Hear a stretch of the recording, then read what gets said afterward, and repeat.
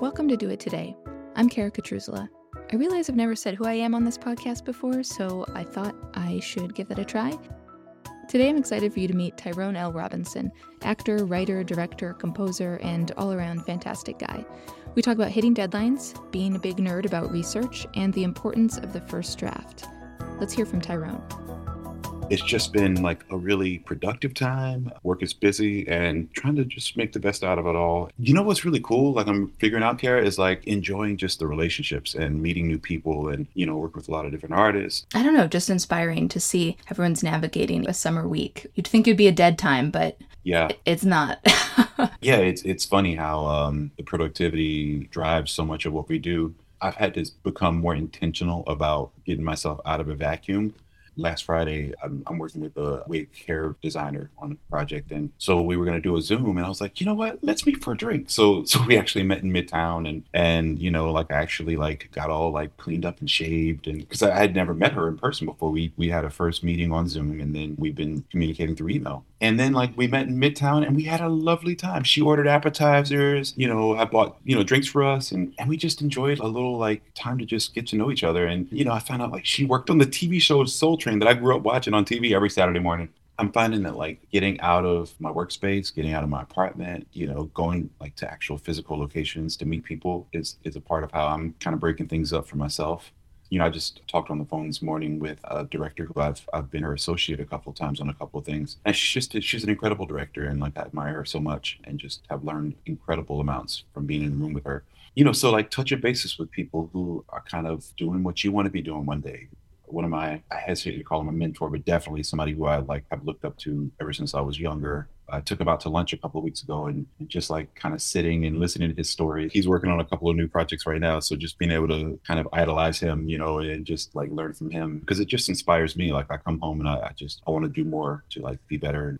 I mean, you're a director, actor, writer, composer. I like to consider you just a man of all trades. And then my own life became a lot better when we met a few months ago when you directed the short musical I wrote with Chris Biarchi, Letters from May. Yes. And you're such a generous collaborator and skilled director in the room. Everyone in the cast was just like, oh my gosh, we get to work with Tyrone. It was a 10-minute musical, but it was such an important occasion, I think, for a lot of us. I was wondering how you just learn to be like that in a room. Does it come from your history as an actor? Does it come from observing, mentors and directors, people you've worked with who you admire? Where does that come from? Or is that just who you are? Thank you for saying that, for all those nice things. The number one thing that I always feel is my job to do as the director on a project, whether it be a big project or a small project, is to make everybody in the room feel safe that they can bring their best work, whether they be the producer, obviously, or the writers, the actors, musical director, and everybody in between. Because once a room becomes a place where people don't feel safe, then people can't be creative and people can't play. As a kid, I remember playing in my playroom. We had a playroom when I was a little boy. And I remember being 5 years old and building forts with my brother. It was a space where we could anything was possible and we could just play and make believe. And that was where I think I first started envisioning worlds and being a director. I kind of try to treat every room like a playroom. And, obviously I have the singular vision, but it's about making people feel safe. And then I think beyond that, anything is possible. Everybody's been invited into the room because they're talented, because, they have the resume, they have the abilities, they've been through an audition process or whatever. So we've all been vetted before we get there. So once we're there, it's let's just play and let's feel safe to explore and create and let our best talents shine and glow and radiate with each other. Yeah, and you obviously do so much sort of pre-work and background work and research and stuff before you enter a project. So I was wondering if we can drill down into an actual day in the life of Tyrone. You have things 6 months in the future, you have things coming up next month. What does today look like? So it's a little bit of all that. Well, first of all, my day starts, it's kind of funny. So my day starts by doing Wordle. That's Yes. The minute I open my eyes, because that's something that I share with my husband. We both Wordle. So I do Wordle and then, either he'll do it at the same time or whoever finishes it first will send their results to the other and we'll text the results to the other one. If I'm with my dog, 'cause sometimes I'm not in the same place as my dog. I love to like take my dog for his morning walk and coffee, and then sort of everything else comes after that. I've got some Zoom meetings lined up with designers tomorrow, and then for the show that I'm doing next month. Today, I've got a writing deadline. So I've been working on that all weekend and working on different things, sending revisions to my writing partner, getting his thoughts. So today is the day that I will actually put all of the work together that I've been working on past like 4 or 5 days, and I will present that all in just a Dropbox for the producer and the dramaturg and people like that, and my writing partner. That's what most of today will be spent doing, is putting all that work together, because that's today's the deadline day. So how I sort of parse out and balance the other things that are going on, projects that are 6 months from now, that type of thing. I feel like they're always kind of in the back of my mind. And I usually try to take a little bit of time weekly to give thought to and do a little bit of research on every single thing that I'm working on. And so that is something that I'm always kind of mindful of and aware of. Are you scheduling that into your week, or do you kind Absolutely. of... I Yeah. had a feeling you were organized. Is it the Google Calendar where you're like, okay, this project might not be happening for 9 months, but I need to do an hour of research into this one specific period of time? Yeah. Or how does that look for you? Well, and I love research. I was literally the director who I talked to this morning. We both love research. I'm a big nerd. I love research so much. And I was like, how do you know when to stop researching? Because you can you can totally over research. And she said the wisest thing, which is something I've always known, but the idea that, you can stand there and lecture to your cast all you want to, but that's not going to necessarily help them act better. There is a such thing as like, okay, I have the vision, I have enough research done that I know how I want to proceed and how this particular project will move forward and an approach to it. But yeah, so it all is scheduled. I think that I'm more organized than I probably give myself credit for, just because, if I don't do that, then I don't think I'll procrastinate, but I think it'll end up being easy not to really do like quality work ahead of something being due. I just signed on to do a show that starts rehearsals in 6 months. I mean, literally the minute that I confirmed that I was going to do it, I started the basic research process. I probably spent 20 or 30 minutes on it, but just enough to be like, okay, here's the source material. I'm going to check these books out from the library. I want to look at these images, and, I'll spend 2 hours maybe on Saturday with coffee or a snack and literally just doing research. And this is something one of my teacher mentors taught me. Research is really where it all starts. I mean, you have to have that basis and that understanding of the source material and the context in which it was created. That all feeds how the process sort of lives in my mind as I'm preparing. The most important part of the process, to be honest with you, is like what you, Chris, and I got into. And this is my favorite part, is when we all start collaborating and we start talking together, especially with writers. Then I can bring to you guys, oh my God, I found this, I discovered this about impressionistic painters and this timeline idea that I had with you guys' piece. And I asked you guys about what's your vision for the presentation that we did. That collaboration and that start of how we all synthesize our vision and our passion for the project together, that's where it really starts to get fun, because I feel like that's where it starts to come to life, in essence. And then you add designers to it. The project that is 6 months from now, the whole thing now is just to start putting a team together. So I emailed a musical director yesterday. I've put a list of designers actually on the radar of the theater so that they can start reaching out. So this is the kind of stuff I'm thinking about way before casting and actually being in rehearsal. I know that the theater has their say in certain things too, but how do you sort of evaluate the people that you're planning to work with and bring in on a team? What does that look like? I mean, I was literally thinking about this yesterday as I was thinking about this project that's 6 months out. I consider that because I'm in a position as a director to actually offer people opportunities to work and get jobs, I think it's part of my responsibility also to be mindful that should be inclusive. I should try to make it as diverse as possible, finding people who I feel like their skill sets align with my vision of what, approach I want to take with the project. First and foremost, also being mindful that that should include people of all gender identities. That should include people of all ethnic identities. That should include people of all levels of ability in terms of what they bring to the table. I think it is being recognized at the commercial level, especially, that every voice matters. All voices are competent, ready, willing, and able to do the jobs and to do the jobs at the most exceptional levels.